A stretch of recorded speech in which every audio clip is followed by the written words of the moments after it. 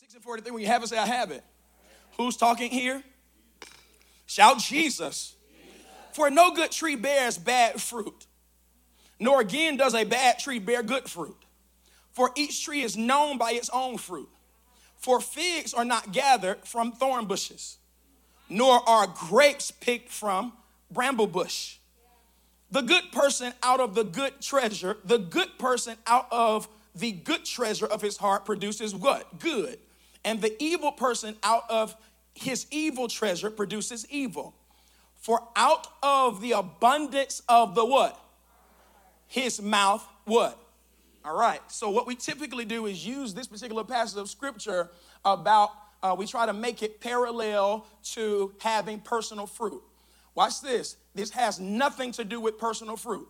This has nothing to do with behavior, right? Watch this. If you pay attention, if you read the entire text, the context of this particular conversation that Jesus is having is he's addressing, pay attention, write this down, because what you all do a lot in this culture, you say it all the time, and you don't know what the real meaning of this is. What Jesus is addressing here is false prophets. Okay? Write it down. You probably already have it written down. False prophet. That's a false prophet. That's a false prophet. That's a false prophet. That's a false prophet. Okay, watch this. Pay attention. Say spiritual stability. Right? Watch this. Hear this. I want to say this before we get into my favorite one of this entire session. You have to wrap your mind around the concept of spiritual stability. That spiritual stability is the plumb line or the foundation, pay attention, to everything else in your life. So watch this. If you don't have a spiritual constitution, hear me, as a foundation, at some point, your branches and your leaves will start to wither and rot. Okay? So I have to have spiritual stability. Why am I driving this, people of God? Because somehow the enemy has crept into the culture, watch this, of the church. I'm not talking about unbelievers. The culture of the church. We are predominantly millennials, if you will. And as I continue to study millennials, I am seeing, as I am one, I'm at the tail end of millennial. Watch this. I am starting to see how some of our desires, hear this, though it is a part of our DNA, our desires were formulated, get this, by the previous generation. Okay, so what do you mean? That you have to ask yourself this. It is scientifically proven that millennials have left the church by over 32%. So when you see other churches growing and people are coming and they make statements as saying things like people have not left the church, people still want God, that is partially true and it is partially false. That millennials have left the church, hear this, pay attention, and I believe, based upon the study, I believe that though it is scientifically proven, the agenda, it is a satanic agenda. It is a satanic, because hear me, the Bible says that, watch this, that Joshua's the generation after Joshua, and when you look at it spiritually, we are not the Davidic generation, we are the Joshua generation. Here it is, because we are strong and we are fearless and we are courageous. We have might as Joshua. Remember, Moses is on the mountain, and as long as his arms were held up, that Joshua was able to defeat armies. And so we are fighters. We are the marchers. We are the ones that will tear down systems and religious systems and political systems, on and on and on. But the problem with the Joshua generation, the scripture says that the generation after Joshua knew not the Lord. And so what it's suggesting is this, that though you are sitting here and though you're in church, that based upon the scriptures, if we are a spiritual representation of the Joshua generation, your children, God, I feel this, your children, I'm talking to millennials because we have children. Our children will not carry the torch of the gospel. That what you have to look forward to in Joshua's generation is hear this, you think you've seen something in this culture. You think you think that we're alarmed when it comes to binary and who look like this and transgender. You think that is the darkest that we have seen. You think that we have seen the darkest of days. We have not seen the darkest of days. That the demonic world is just getting warmed up. Oh yeah, I don't want to continue to pontificate on that point, but I want you to understand that yes, you are strong. Pastor, what do you mean strong? Yes, you hear me very carefully, that we are based upon the study, we are the largest generation in existence. Not only are we the largest millennials, but we are the most educated. 82% of us, we have education. I'm not talking about certificates and tech. I'm talking about 82% of us, we have bachelors on up. But the problem with that is we are not raising men and women of God. Why? Because we are negotiating with the scriptures. We are negotiating with the law of God. We don't feel it necessary or paramount to be in his presence. We don't feel it necessary to fast and pray. We don't feel it necessary to have a church community. We don't feel it necessary to have a pastor. Rather, we argue with what God has established. And you can continue to argue and you can continue to ask scientific or philosophical questions, not because you are inquisitive, but because you are rebellious. Go ahead and continue. And what you will see is by the time our children are 12 and 18, transgender will be almost like giving somebody a compliment. Oh yeah, that what you're going to see is the next generation. They don't give two doggons about God. You're going to see the emergence of the satanic world. Yes, they will be smart, but they will be confused. Yes, they will be wise in human wisdom, but they will have no sense of morality. Oh yeah, so look at your neighbor and say, I didn't just come to church today. I came to establish spiritual order.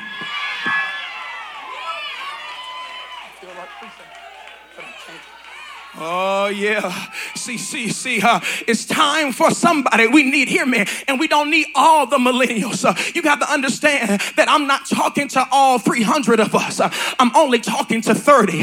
God has never used the masses to change a generation. I feel like preaching real good. God has never used the masses. See, out of 250, 300 people under the sound of my voice, you have to understand that most of you will leave when the bell goes off and you'll go back to your life. You will go back to your average life. God is not talking to the multitude. He's talking to 70 people who will say, I got it. That I don't want to be an influencer. I don't want to limit my life down to content creator. I don't want to just post pictures of what I did this weekend. I don't want to just go to school and work for a system. I want to be a carrier of the glory of God. That when I step on the scene, if my mama in the hospital, every devil in hell, you better go ahead and do it before I get there, because I have such a glory on my life that cancerous cells, I don't even have to pray. My very shadow shifts a room. It shifts a nation. Oh, I'm talking to at least 30 women who don't want just any man.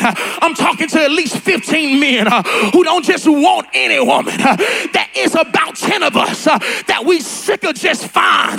We need somebody that's been refined. I need somebody that know God. I need somebody that's been through hell with God. I need somebody. I want a real power couple is a couple that walks in the power of God.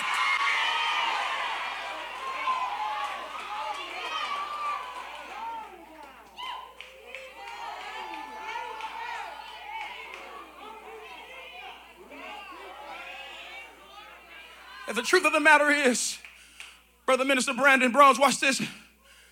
The average person is going to leave here and be average. How you know you're average? Because all you want is success. I'm talking to, hear me, I'm talking to a room, here it is. I've transcended this room now. I'm saying to this same, I see a crowd of millionaires and billionaires. I'm talking to them. And the Lord has told me to tell the millionaires and billionaires that you are average if you don't know God, because God wants to take you, not your money. He wants to take you and put something in you, put an anointing in you that causes the culture to shift. Oh, come on. I feel something about to break. Some of us came because I don't want to lose my child to an identity crisis. I'm talking to millennials that got babies in the back that I hope they ain't in there just talking about animal crackers. I hope that there's an anointing back there. Don't worry, I don't send them to church to learn about Jesus. I'm the church they'll learn when they get home. That's why I got my anointing oil. For the next 7 days, I'm going to touch my daughter. I'm going to anoint my son. I'm talking to every child, every parent that has a child, that you see something rising up in them that you know is ungodly. Fret not. Don't you panic. The Lord is with you. Come on, y'all. I want to prophesy that there are priests in this room, and we will not accept a generation that does not know God. He gonna be a praying president. He gonna be an interceding entrepreneur. We declare that the generation coming after us, they do know our God.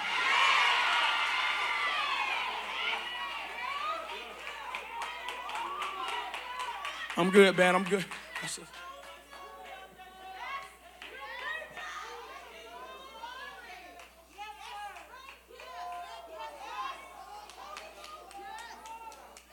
We got to get a super spiritual generation back.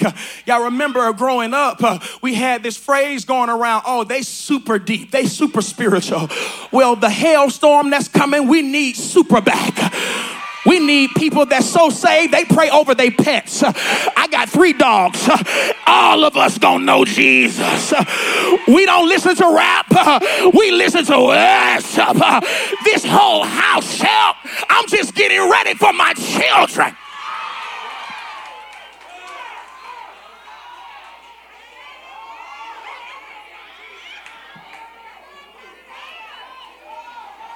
High five 2 people and say, I'm super deep.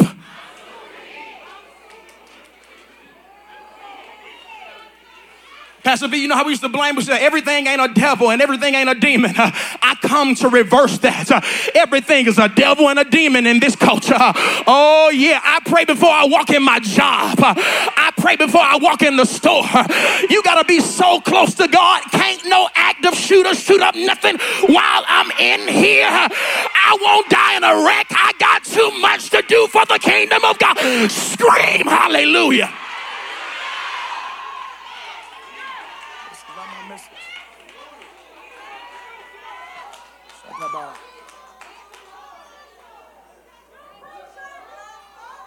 Say spiritual stability.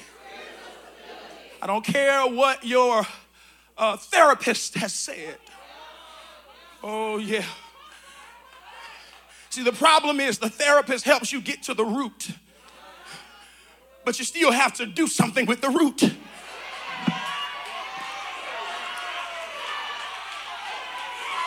You help me identify it, but you can't tell me what to do with the root. The root of my problem was planted in my trauma. But when you have the word in your heart, I take the root of my trauma, I uproot it and I plant it. Come on, Psalms 1, by streams of living water.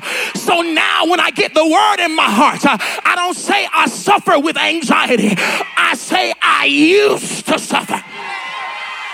Come on, lift your hands and say, I used to be distressed, but God, I used to have issues in my mind, but God, I used to be a hope, but God, I used to have panic attacks, but God, shout, I used. Pastor V, I just sense this. Some of you are crying too much.